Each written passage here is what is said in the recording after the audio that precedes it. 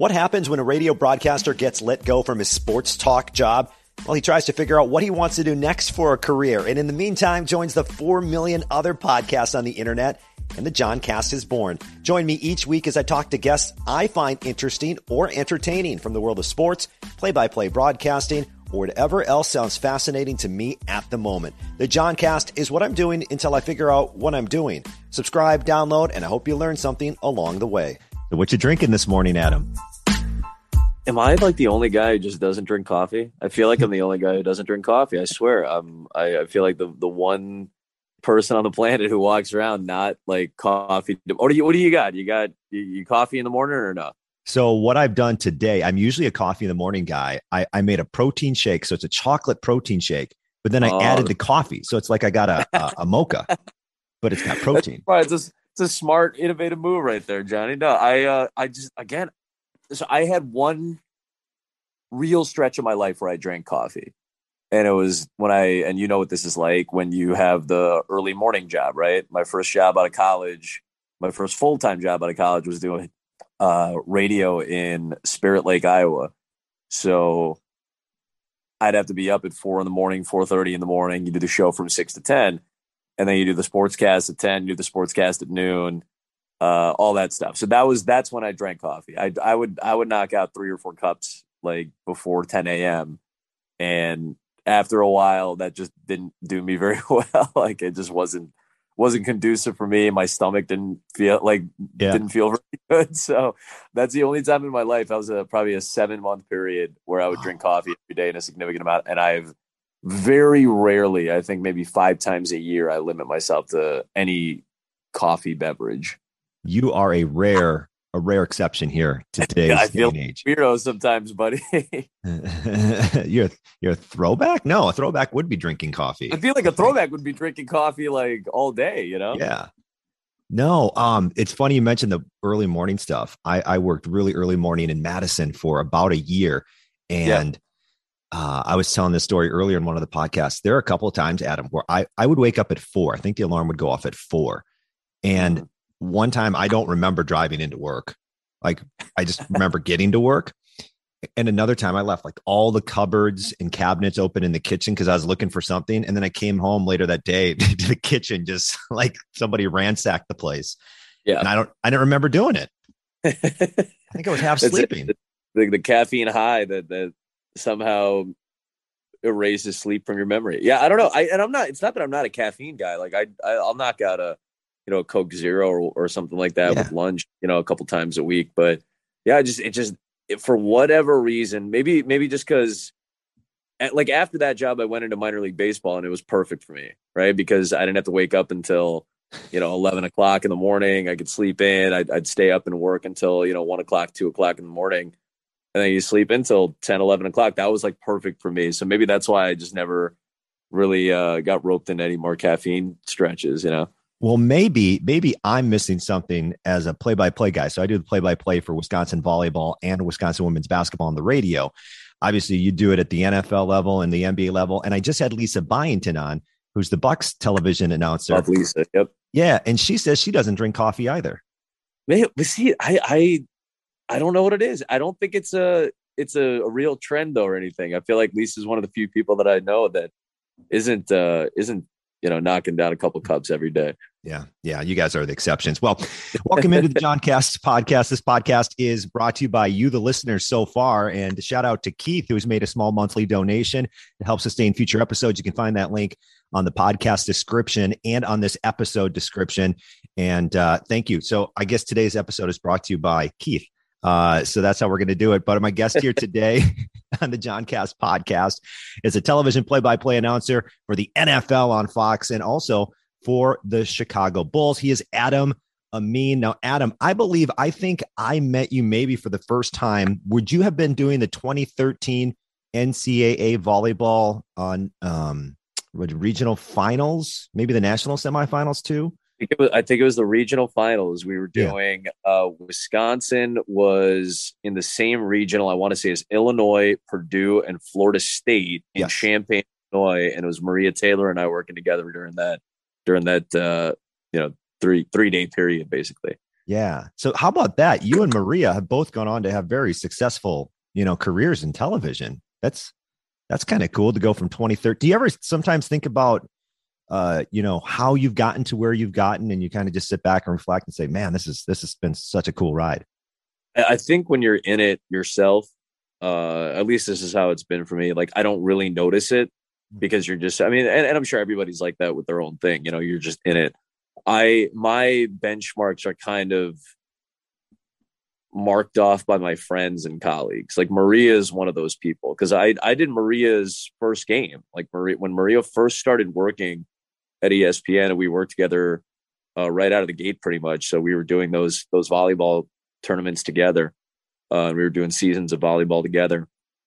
You just kind of knew. You're like, yeah, this person's not want for this plane. She's going to be doing bigger and better things, and you just kind of knew with Maria, and she still covers volleyball. She was doing it during the Olympics this past summer. And that's what's nuts. It's a real full circle moment when she, was on the Olympics for the first time, and I thought, this is what we were doing a decade ago. And now she's doing it in front of millions of people on not just national television, but probably worldwide. And that's kind of how I gauge things. I don't think I can really pinpoint it when I'm in it myself, but you see your friends, you see people that you worked with when you first started, and you see that they've had significant levels of success, and you kind of realize, hey, you've had some changes too. That's kind of how I've been able to gauge it over the years, is through, what my colleagues and what my friends have done. And that's pretty cool. That's pretty satisfying to be able to see them succeed the way they have.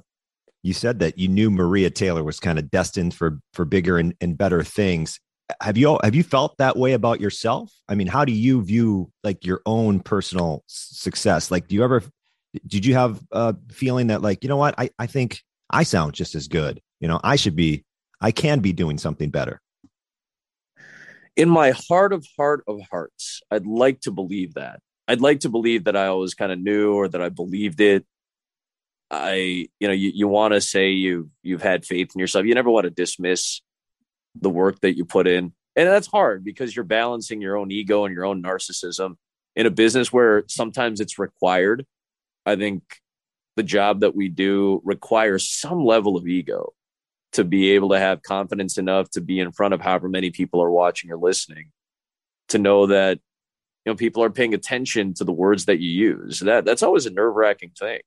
Anytime you have people looking at you, listening to you, paying attention to what you say, and recognizing that the words you're using have value, that can always be a little bit nerve-wracking, because you don't want to say the wrong thing. It's not about not offending somebody. It's about being able to structure what's happening in front of you and contextualizing in a way that's easily digestible. And that's a lot of pressure to put on people. Now, is it, the hardest thing on the planet to do, or is it the most pressing thing? No, of course not. We're cognizant of that.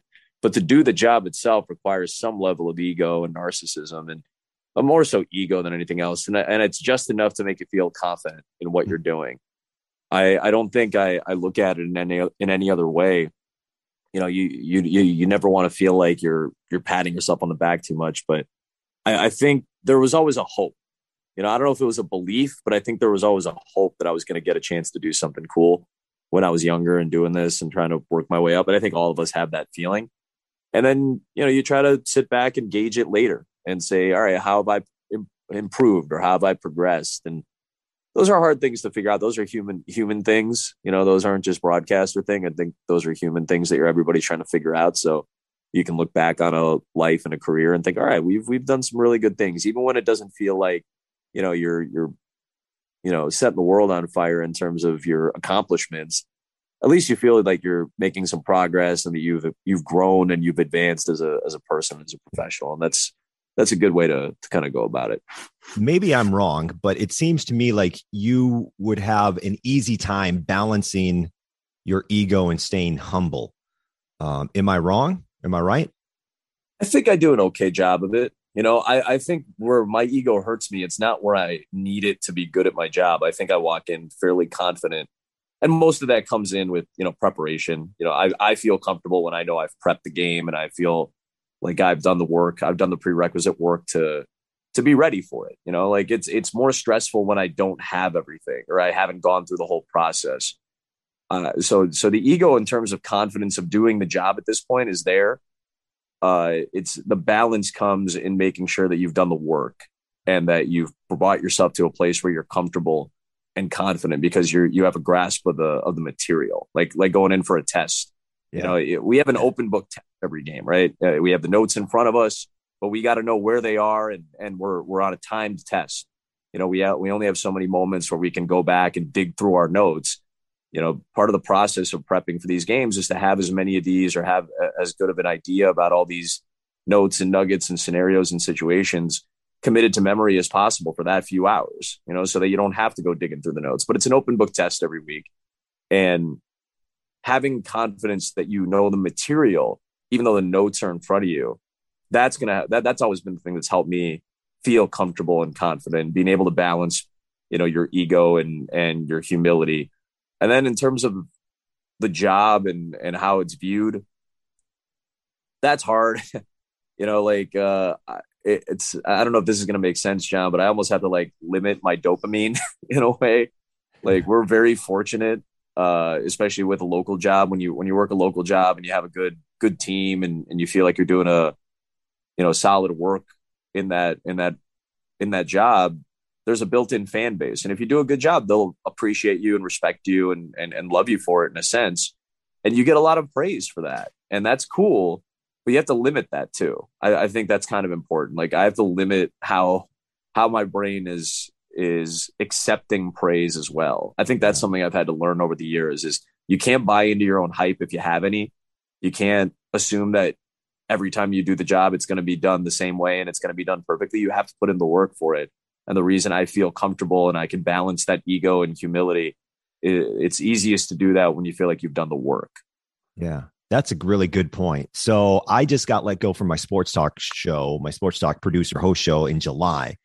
And what that allowed me to do, it's, coincided with a month off and then volleyball season started. And for me, what it allowed me to do is to put even more resources and time into preparation, because before I was balancing two jobs and trying to do play-by-play and the preparation and that test. I'm glad you said that because I want to approach it that way. That's a great way to approach it because over the last several, weeks, I've been approaching it, I guess, in that way. I just didn't really think about it in that way. Is that once you're able to put in a lot more time, it almost became for me a little bit easier. Right. Because the test, I knew some of the answers to the test and everything seemed to flow a little bit smoother because of that extra preparation. I think there's a process in not only in how you prepare and how your brain works and how your brain absorbs certain things, how it absorbs information and how it's able to process it. Not only is there a process to that, but I think there's a process to how you use it. And I've been getting more comfortable as the years go on. And this is by sheer volume alone. I like to believe that the more you do something, you're supposed to get better at it, right? So by sheer volume alone, I'd like to believe I've gotten better at this just by doing broadcasts for, as often as I have over the last decade. But there's a process in how your brain sees the game and how it meshes with the broadcast. You go, all right, I know these first couple of drives during this football game, we're going to have to do lineups, right? So we're going to show the starting lineups. And all right, do you have the note that you need to drop during the offensive line when the offensive line is shown? Because, they have a new right tackle. You can mention that in the beginning, right? Mm-hmm. And you're supposed to because it's part of the script. It's part of the open. It's part of the first couple of drives that are structured for your broadcast. But are you going to remember that in the third quarter? Or are you just going through the motions? Are you just saying it for the sake of saying it? Or is it giving something to the audience that they need to know that may actually affect the game going down the line? So being able to balance that and learning how to balance that, and learning when you can drop something or when it's easier to drop something or when the ideal time is to drop some information, that process becomes a little sharper as time goes on as well. I always feel like my worst NFL broadcast every year is week one because you're getting back into the groove of it, and it's your team. It's a regular season. There's a certain cadence and rhythm that goes with it. And it's always toughest out of the gate when you haven't done it in a while. And by the time you get to week, 8, 9, right around this time of the year, John, it's like, all right, we know what we're doing. We know what the rhythm is. We know what the process is. I know what I'm looking for early. I know what information is more prevalent now, and which pieces of information are going to be more prevalent in the third quarter or the fourth quarter. Let's hold on to those. We don't have to say everything now. So that process is part of it too. Yeah, I like that. That kind of that planning throughout the broadcast, looking at the broadcast almost like a script, I guess, in a way. But you don't know the ending. Right? Yeah, you're trying to. That's essentially what television is. Sports television is. You're trying to place as much of a script as you can on something that is completely unscripted for the most part, and that's difficult sometimes because you're trying to predict the future, and you're never going to get it right. You can prepare as much as you can, and you try to be ahead of as many scenarios as possible, which obviously makes it easier for you. And it helps when the game goes to plan, right?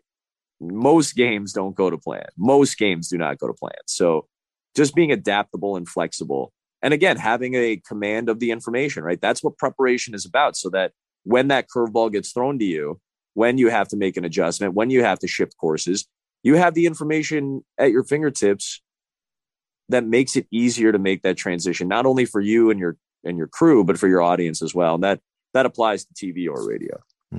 So what is the grind of an NFL season? Because you're doing obviously the Fox NFL on Fox and still doing select bowls television games. Is that what your schedule's like right now?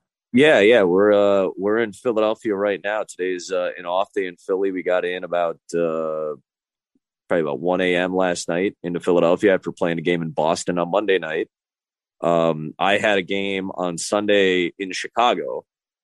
We actually did the Bears 49ers game, and I was at home for it. And then before that, Saturday night, because I was in Chicago, that allowed me to do the Bulls game against the Jazz on Saturday night. So my TV crew was very cool. They were like, oh yeah, we'll move our meeting up on Saturday so that you can, 5 o'clock, 5:30 rolls around, you can go to the arena and go call your game, and we'll do the production meeting, but we'll have one beforehand with you. So everybody made an adjustment, which is really cool. And I appreciate that. So I could call, 3 games in my hometown in 3 days, or three games for my hometown teams over the course of 3 days. So, the preparation's tough at times. It can be tedious at times, but again, it's part of that process. And today's an off day, and I'll spend, a few hours today going over notes for Philadelphia tomorrow. And I have a Baltimore Ravens game on Sunday. So I'll be starting some preparation on that just to get some notes in and to get a little bit of a head start. And I'll spend most of the end of the week really doing the heavy lifting on football. And that's typically what I do on Thursdays and Fridays is when I do the heaviest lifting on football. Man, so you got to see San Fran and Chicago. So Justin Fields, I think he went over 100 on the ground. Yep. So can he be like a long-term solution? I feel dumb asking that question, by the way, to a guy in his rookie season, a few games in. Can he be the long-term solution? Yeah, who knows right. If he can. But what'd you think of Justin Fields for any Bears fans who might be listening right now? I think that was the first real moment where fans looked at Fields and thought, yeah, this guy's got to be the guy, right? Because he just makes plays happen that are just rare to pull off. His touchdown run on 4th and 1 where he, faked the handoff, ran right. The play essentially got blown up right out of the gate. He stiff arms Eric Armstead away, gets chased by 3 frontline defenders for San Francisco, runs out around the left edge, gets a block from Jason Peters to take out the linebacker Fred Warner, and weaves through to get a touchdown to get them back within 1 in the fourth quarter. Those are the plays that they envisioned when they drafted him. Those are the things they thought could be possible with a quarterback like that when they drafted Fields, when they moved up to get him, gave up those picks to the Giants. And when you see moments like that, when you have moments like that, you're in a game, with a desperate team, and they played fairly well. They played fairly well in that game offensively. You look at flashes like that and think, yeah, that's got to be the guy. That's got to be the guy. That's got to be the guy. And can he be the guy? I believe he can. Can he continuously make plays like that, to bail you out a little bit? Sure. But I think the hope is that he doesn't have to bail you out. And that's when you get into discussions about, well, does he have enough help around him? Are the coaches doing what they can? Obviously, Matt Nagy's been on the hot seat in Chicago this year. And I'm sure his success, Justin Fields' success, is kind of entwined with Matt Nagy's future a little bit right now. And is he the long-term solution? I believe he can be. Yeah, it's hard to tell when you're only, 6 starts into your career, but the flashes of what we saw Sunday in particular against San Francisco, I think those are the plays that make Bears fans believe that, yes, he is the long-term solution. So what's been the best game you've been able to cover for Fox this season? Man, this Pat, we you know how it is. You hope that you get a decent game every week, mm-hmm. just in terms of, give me a good finish, give me something. I don't know what it is. Our crew has just been kind of cursed with some blowouts for the most part this year.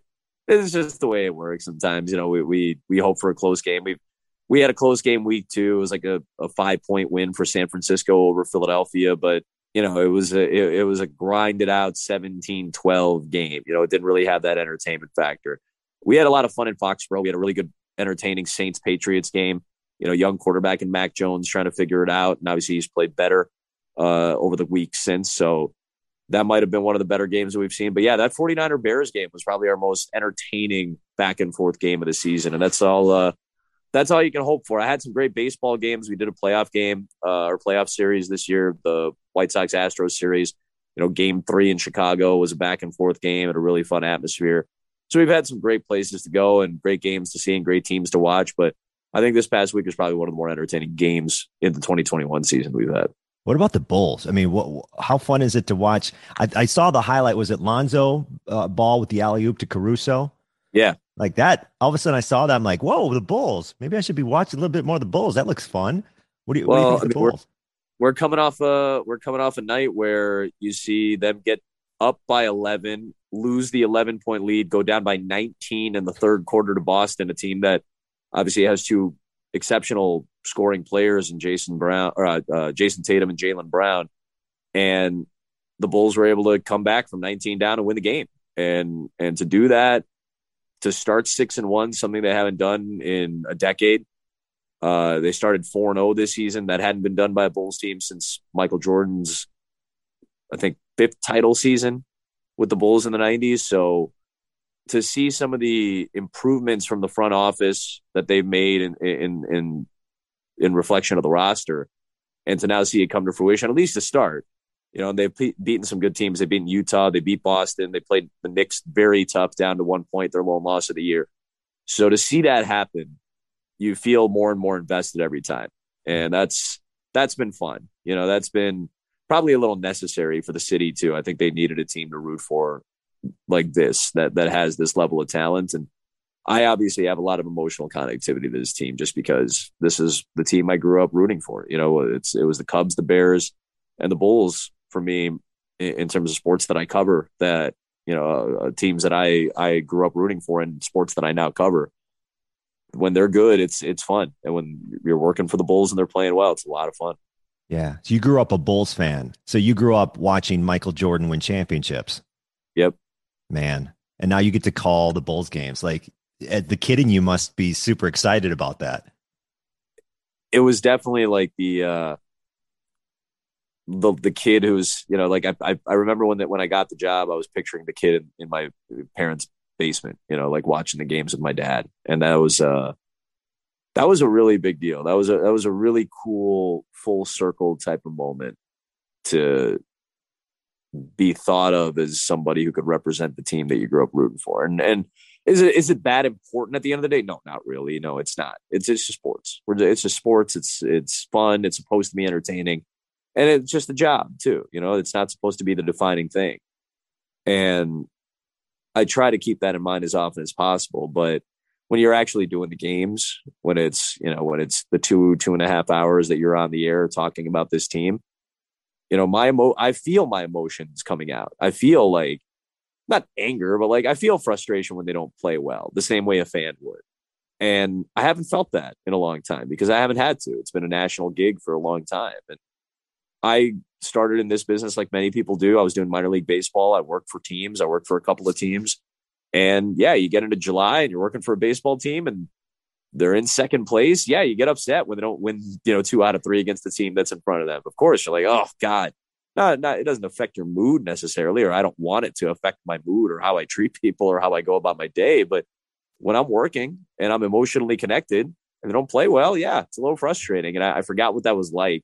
And it's been nice in the first, handful of games this season, this being my second year, full season doing games. It's nice that they're winning. You feel emotionally connected to their winning. Yeah. So Michael Jordan, I mean, I'm guessing he was your favorite athlete as a kid growing up, because he was for me. I had the Bulls starter jacket. I had a jacket with like Jordan on the back. I got all the Jordan cards, not his rookie, unfortunately, in today's day and age. But I mean, were you full in on Jordan, or who was your favorite athletes? We still have. My brother and I had the Jordan poster with all the rings. By the end of the decade, we had the one where he has five. I think it was after the fifth title, he had all 5 rings on one hand, and just that was the poster in our garage. We had the Artis Gilmore poster. That was the other thing too. Like, I saw Artis Gilmore the other night. He was introducing Tony Kukoc in a ceremony in Chicago, as a nod to him making the Hall of Fame.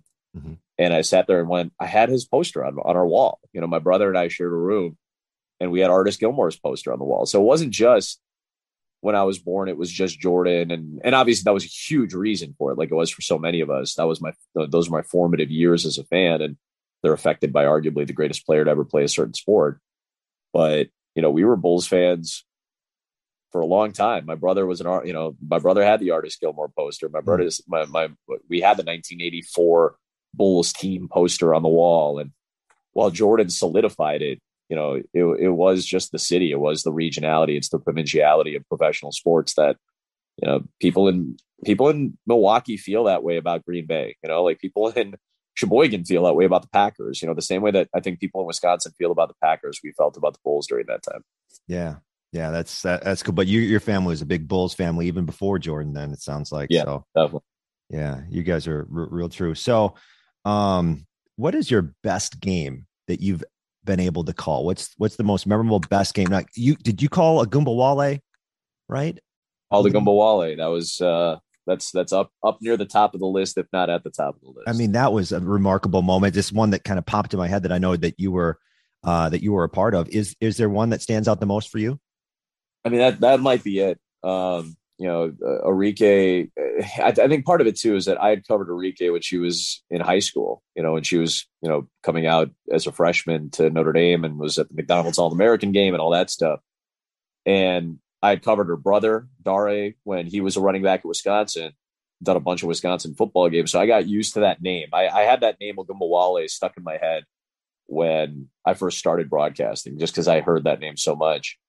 So when I saw Arike and we started covering her in college, I was like, hey, I feel a little bit of connectivity, because I kind of got to introduce her to a national audience during that McDonald's game and to say, hey, this is a freshman that you're going to want to know. And I think my first year was her junior year. My first year doing the women's Final Four was the 17-18 season. That was her junior year.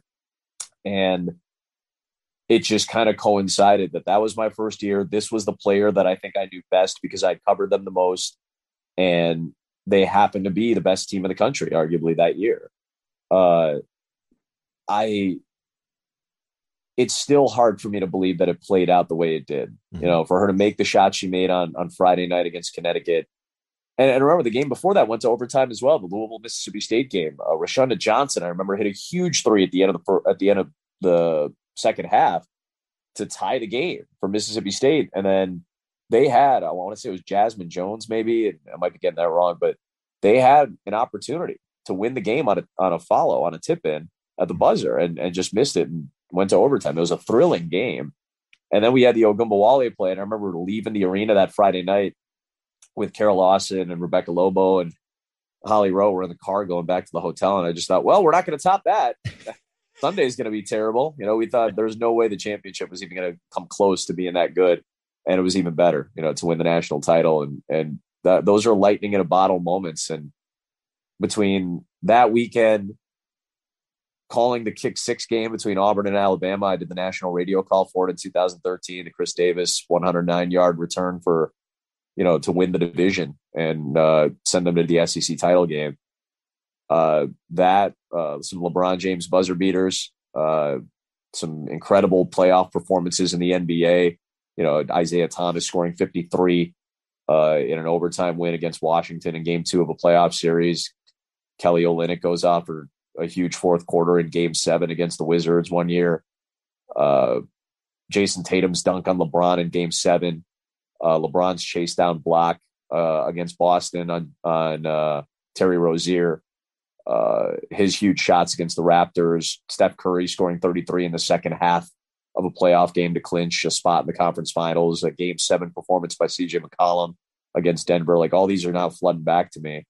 And it's just weird to think that you've been, able to witness a lot of cool stuff just in the last 5, 6, 7 years. Wow. Yeah. I mean, what you just started listing off there are not only, memorable moments for you, but those are memorable, like, for the world of sports. The pick six, people are always going to remember this. Sports fans, LeBron James, like you are saying, iconic moments in the history of sports, Adam Amin, that you are a part of. Do you ever pinch yourself sometimes? It's hard not to, right? I mean, even, and you try to take each game for the most, you try to take each game as the most important game. And that's an attitude that I think I've been able to carry throughout my career. I think part of it was you're just so happy. You're just so happy to be doing something. You're happy to be doing games. That's part of the gig is for me, it's the most pleasurable part of the job is the game itself. The work, the tedious work, the research, all that stuff. And it's the most important part of it. But the most fun part of it is the game. So to have any moment that makes you feel like, hey, that was really cool. It doesn't even have to be the buzzer beater. It doesn't have to be winning the national title on the last shot. It doesn't have to be those things. If you can find joy and enjoyment and pleasure in doing the games and just finding the moments of those games, thinking that was awesome. How cool was that? How cool was that shot? How cool was that dunk? How cool was that touchdown, that home run, whatever it may be? If you can find some joy in all of those moments, you'll always have a good time. And you'll always be able to look back and think, man, that was pretty cool that we got to do that. And then when the moment is, like you said, almost like culturally significant to the sport that you're calling or to the world watching that day or listening that day, then even better. If the moment is there and you can deliver it in a way that makes you feel like you did the job justice and the game justice and you try to serve your audience the best as you can. So, so you're talking about these big moments and you're preparing for every game as if it's going to be a big game. So when a big moment, this is my play-by-play nerdy looking for advice question. When a big moment is unfolding in front of you, what are you trying to do best as a play-by-play announcer? I remember Al Michaels always talked about being the coolest guy in the room when the temperature is getting to its hottest in the arena, or in the stadium or during the game. That's one thing he probably does. The one thing is, like, Al almost sounds not bored. This is not a criticism of him. He's so unflappable. He's so unfazed during big football games, and you can tell when he knows it's a big moment. Al's voice. He's not a yeller. He's never been a yeller. But it's just a little more emphasis and a little more oomph behind it when you know it's a big play. So you're comfortable with that. And for me, I get emotionally engaged. I get very excitable just because I love when big moments take place, right? So for me, it's trying to corral that and trying to keep it cool as much as possible. I never claim to be the coolest person in the room. I definitely want to be better about keeping everything level. But when the big play happens, I get excited and I want to make sure that I stay in command of what's happening. That semifinal game that we were talking about, that Notre Dame Connecticut game, Arike hits the shot to go up 2 with a second left. And we still have to make sure, she hits the shot, we hit the call, and then we go 1 second left, no timeouts for UConn. And then they're throwing the ball down the floor. It's not like you can get caught up in the shot. You have to keep calling the play. So I think being able to be in command as much as possible when things are starting to get a little hotter. That I think is a skill that I'm getting better at. I'm still, working on that, but I think that's probably one of the more important things when you get into these big moments, is trying to still remember that you want to get caught up in the moment with the audience.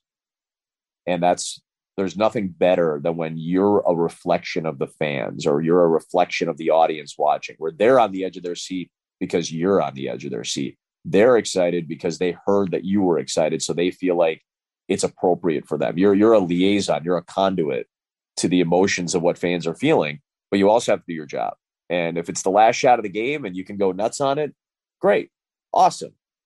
If it's a big shot with 4 seconds left, or it's a touchdown with still a minute to go, you can't give it all up on that play. You still have the rest of the game to go. And I think Al does that as well as anybody. The guys who've done this forever are the one, the people who do this job for a long period of time are the ones who know that the best. Is there a misconception that people may have about your job that you kind of hear often when you're just talking with people? They may not know a lot about, what it's like to be a broadcaster. Is there a common misconception about broadcasting games? I'm sure there are a couple. I think the ones that stick out the most to the non-broadcaster, because I think there are two segments of people that ask about this, and I think there are broadcasters and non-broadcasters. And when it's non-broadcasters, I think the misconception is that you just show up and you start talking, and that must be so great, and it is. It really is. It really is great. It's a great job, but there's a lot of just tedious reading and note taking and highlighting and researching and listening and talking. And there's a lot of that in the lead up to being able to go on the air for 2.5, 3.5 hours a week and being able to talk about this stuff. And that's the part where I think like the non-fun part is what people don't see. They don't see me up at 2 a.m.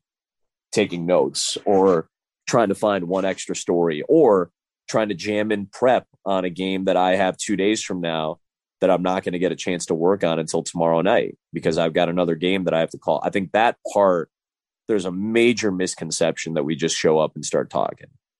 And it's just personality based because again, why would you think anything else? You're just a consumer. All you want to do is sit down and watch the game. You don't care. You're not supposed to care. Don't care about that stuff. So it's okay that they feel that way because they don't need to know. It's not their job to know. When it comes to the broadcaster, I think the biggest misconception, and I'm gonna sound like the old guy now, I'm sure, and I say this as a guy who's 34. I don't think the younger sect realizes what it takes to get to this level because jumping in now is so easy. It's so much easier than it ever has been.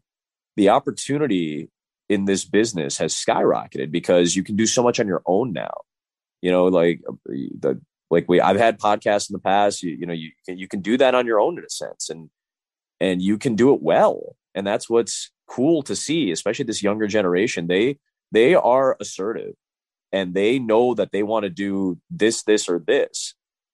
But I think to do it at the highest levels, and I believe that I'm one of the few people who's fortunate enough to do this at what you could argue to be the highest levels. Network television in this country is still a big deal. The NFL in this country is still a big deal. To work for an NBA team is a big enough deal. To do it at this level, it takes a lot of building blocks and foundation building. And I don't think that comes in the sequence of events that this next generation is dealing with because just the technology has blown up. They can do it on their own. They don't need your help. But to do it at this level, it takes a lot of people to get you there. It takes a lot of work to get to this point, and it takes some things out of your control. I don't lie to people and tell them that it's all me. There's some luck involved. There's some good timing involved that's out of your control often. And I don't think for such an assertive generation who's so sharp and wants to do things the way they want to do them, you have to remember that there's a lot of things that are out of your control that help you get to these points. And I'm not saying that this generation won't appreciate that. It just takes patience. And I'm sure the people of our ilk, John, were also impatient when we were in our 20s, thinking that we were going to be doing this right out of the gate. Yeah. Yeah. And it's interesting what you say about just how easy everything is, whether it's a podcast or doing play by play, because before, like, if I ever wanted to do play by play, I had to go find a radio station that was willing to let me talk about the teams. There's willing to give me that opportunity. And, you can kind of workshop that on your own now at lower levels if you just want to do it. Cause I mean, I started doing play by play was just basically, NBA Live. You know what I mean? Like, yeah. I just playing a video game and kind of doing my own play by play. And that was kind of my practice because there wasn't the accessibility, whether that's with play by play or sports talk. You couldn't just all of a sudden buy a microphone, have a computer, and boom, now whoever in the world can click on that link and listen to you. So it's a little strange that how much that's changed. Absolutely has. And that's part of the evolution of this business. Again, the internet wasn't a thing for the generation of broadcasters before us. Like that's fair to remember that we have so much information at our fingertips. Our job is easier than it was for them. Like they didn't, I don't have to wait for the fax, to come in. I don't have to wait for the fax machine to send the 50 pages of game notes. Like that's how it used to be. Kenny Albert would sit in his house or have to go to like a library or something and get 25 pages of game notes faxed to him from the New York Giants that week when Fox first started doing NFL football. There was no internet. And I've come into this job essentially having the internet at my disposal. I remember when I started doing this in college, my freshman year was 2005 at Valpo. The internet was there. Anytime we needed info. Oh, the game notes are on the website. Let's go grab those. Oh, we have to get the stat page. Oh yeah, that's on the website. Let's just go grab that and look at it. You could do prep on your own right out of the gate, and then you'd get game notes delivered to your email, and that was easy, and it wasn't as easy back, even 5 years before that, 10 years before that, it wasn't as easy. So our jobs were made easier by the internet. And for this generation, their jobs are made a little bit easier by the amount of information that they have in front of them. So every generation has to evolve.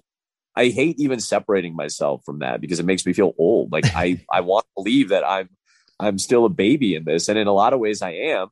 Yeah. I think, like I said, at network level, there's still only a few of us at this age that get to do this at this level. And that's always been the case. So I'd like to believe that I'm still part of the younger set, but I'm not. They've evolved past me. They've evolved quicker than I have. And I'm trying to keep up by just doing the job the way that I know how to do it. And I'm going to have to change at some point too. I'll have to evolve. Yeah. Speaking of evolving. Okay. So when I sit down on a Monday night broadcast and I watch the Manning cast when it's available, to me, Adam, when I first saw that and now watching it for a few times, it seems like it's the future. It seems like it's a mesh of high level talent, podcasts, casual / you're watching the game. Like there's a combination of entertainment and information, and it's different than what traditional play-by-play broadcasts have been all about. What do you see when you see the Manning cast, for example?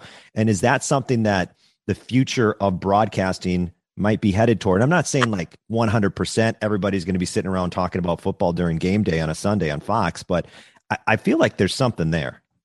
I think there's something there. And I think you need it for a specific type of broadcast. And I think, to ESPN's credit, and I worked there for 9 years and knew a lot of innovative, smart, forward-thinking people that were like, hey, we got to stay ahead of this. And that's why the megacast was such a big deal.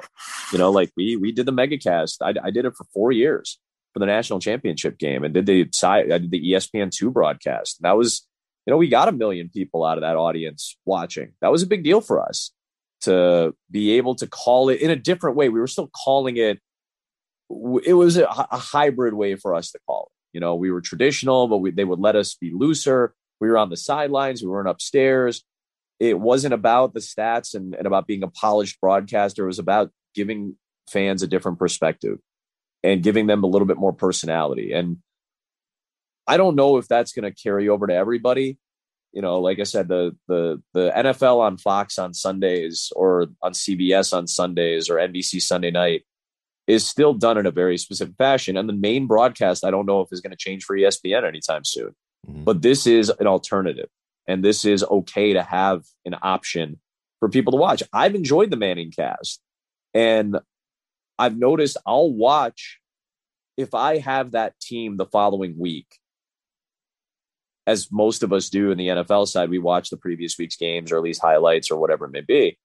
And if I have that one of those teams the next week, I want to watch the main broadcast. I want to watch Levy and Greasy and Riddick and Salters and think, all right, well, that's something to know. That's a good piece of information. Or, oh, they're doing this right now. Obviously, we'll need to know that for next week.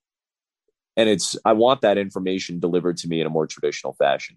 If I don't have a dog in the hunt, if I'm just sitting on my couch and I've got my laptop on my lap and I'm just going through some notes or thinking about something else or maybe getting started on another game I have to prep for, I like just having the Manning cast in the background. And I like it to have that more casual podcast feel. Obviously, though, the difference between those guys and everybody else who wants to do this, those guys are really smart. You said it. You have to be able to, you still have to be able to present information in a way that's digestible. And that's what this job is, where people in Britain call them presenters. And I think that's a great way to refer to what we do. We're presenting you something.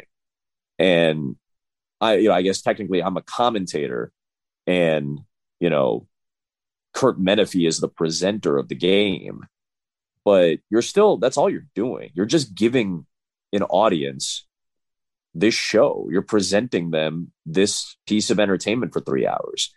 And there are so many ways to be able to relate that to an audience that it's nice to be able to see some thinking outside the traditional box. And will it be the main way people want to digest football in the future? I still don't believe that.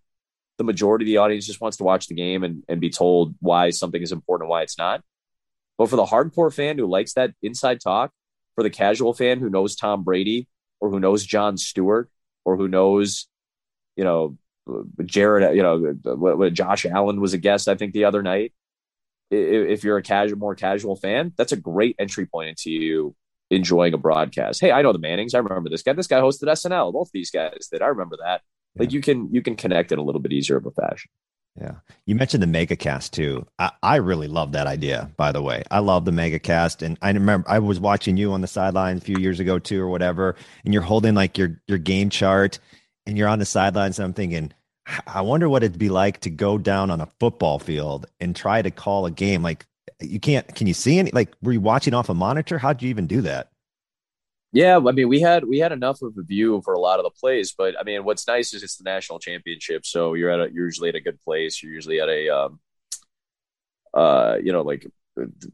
more not professional stadium, but often it's a professional stadium. It's an NFL stadium, so yeah, they had a huge jumbotron at all these places. So honestly, we called a lot of the action looking up at the jumbotron just to know. And again, we didn't have to say it's a 27-yard pickup. It wasn't about that.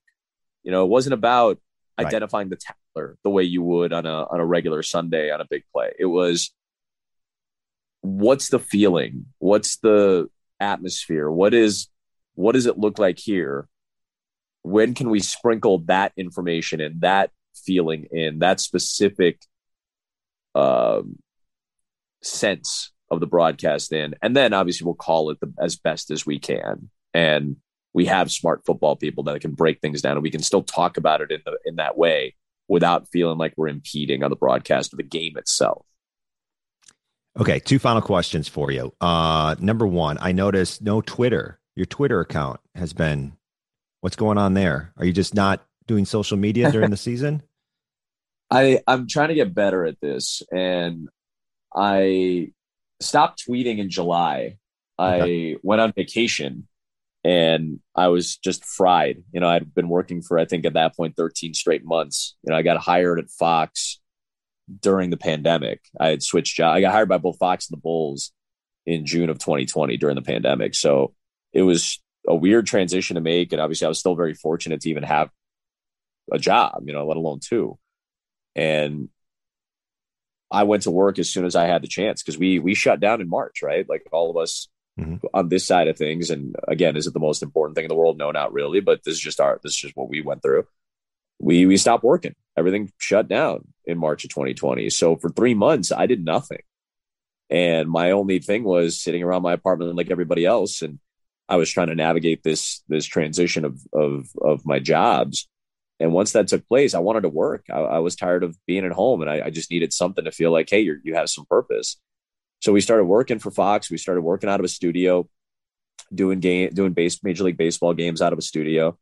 We started doing that in late July, and then the football season started. We were traveling, and then the NBA season started. We were not traveling, but we were doing the games out of studio in Chicago or on site in the arena with no fans. That started in December. And then that season went all the way to mid-May, and I'd started doing baseball in early April. And that carried me all the way through mid-July. And finally, I got to a point where I said, I think I need to take a break. It'd been 13 straight months. And I asked my bosses for a month off. They're like, yeah, take a month, take time.